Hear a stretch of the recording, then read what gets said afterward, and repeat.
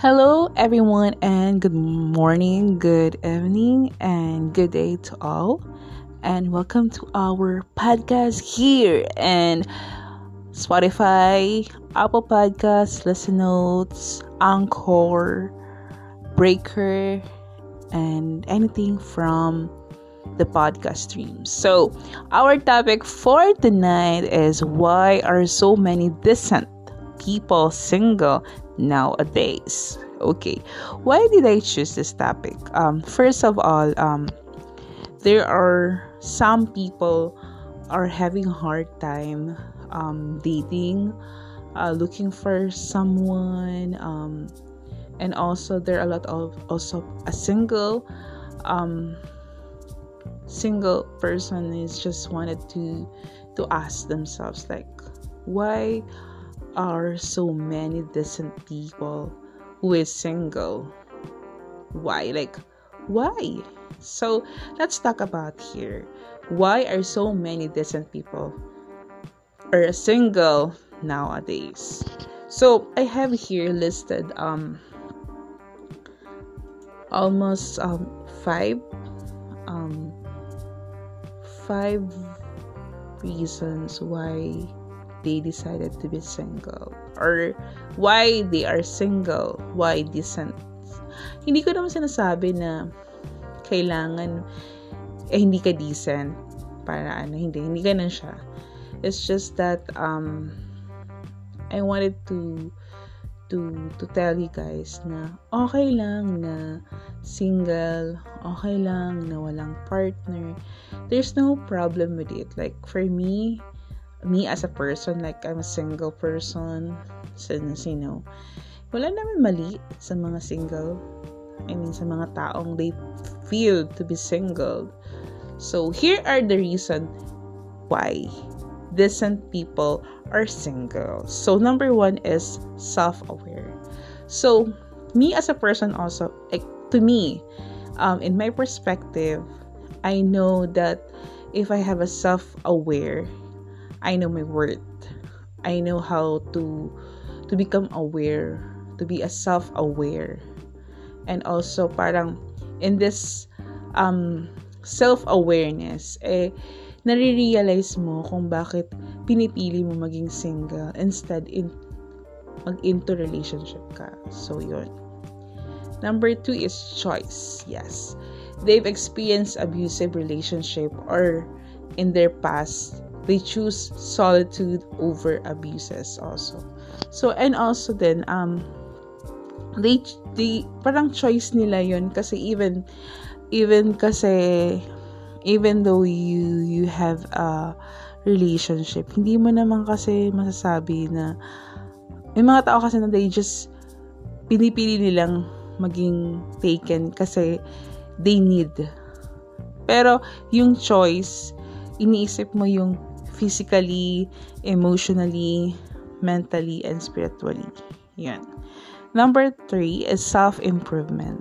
They are taking time to work on themselves.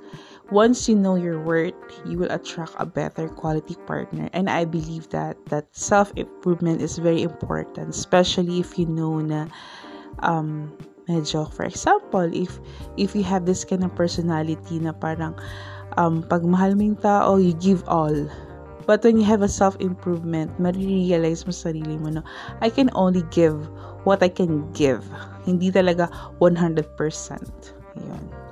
And then number 4 is games. They are tired of all the games. And to be honest, it's not appealing to me from what I read and hear from others that people are crazy in a game.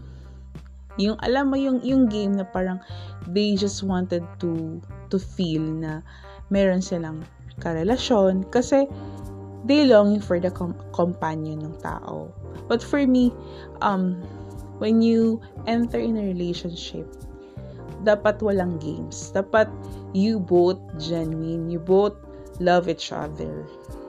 And number 5 is patience. Many others will settle. They aren't willing to settle.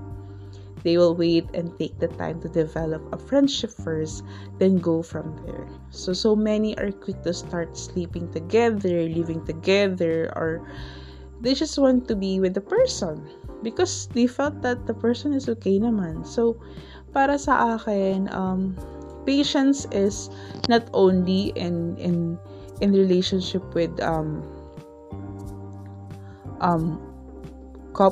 married couple, it's about also patience na when you enter a relationship, kaya ka bang pagpasensya ng partner mo? Like, if we have a lot of flaws and if you have a lot of insecurities, so kaya ka bang bigyan ng pasensya? Diba? And number 6 is freedom. To me, freedom is very para sa akin, like, kasi may mga guys na or mga girls na parang they kinda digging the single life, you know. And for me, I can come and go when I want. So for almost 30 years of being single, I just enjoyed have this kind of freedom. And like I also learning myself, like madami ako na-realize na kaya ko pala to, hindi ko pala to kaya. So when you have freedom, you have this ability to learn and to see kung ano pa yung gusto mong i-improve sa sarili mo. So yun. And always remember, guys, that once you discover the beauty of freedom, you don't want anything or anyone tampering with it. Also, I've gotten to the point in my life that I just don't care to date. Like, bahala na if may dumating, may dumating. Kung wala. It's just like, it took me a while to get here. Like, for me, I realized how important the freedom, the feeling of happiness, kahit wala ka namang taong magpapafeel sa'yo, di ba? It's really, for me, it's like a free. It's really the best na mafe-feel ko when I have a freedom. I have this self-improvement about myself, patience, choices, self-aware, yun. But always remember that single, no matter what age is, there's no bad thing about it. Self-respect is a massive thing, just like a healthy long-term relationship. So strive for the best and not some quick fix so you feel less shame for being with someone. So to those people who are in relationship and they felt like they're not anymore growing their relationship or they are not anymore happy with what they have, at first it's gonna be sad and mafe-feel mo na parang why did I stay pa kung ganito lang naman pala, diba? Pero always remember na that person ay minahal mo. And that person also, yung mga pagkukulang din siya. Pero, kung kailangan mo na talagang mag-move forward, pag-isipan mo mabuti. Like, sa tingin mo ba, kapag single ka, may enjoy mo yung sarili mo? Magkakaroon ka ba ng self-aware, choices, patience, freedom, self-improvement, diba? So, yun. And also, you should be alam mo yung tanggapin mo sa sarili mo kung gusto mo talaga maging single. Kasi sa totoo lang, people would think single is very hard, which is totoo naman. Pero when you become aware of what you want for a relationship, ma-realize mo na it's better to be single than to settle in a relationship na hindi ka naman masaya. So, I hope this topic also, you guys learn and you guys think kung ano yung mga dapat nyong malaman and why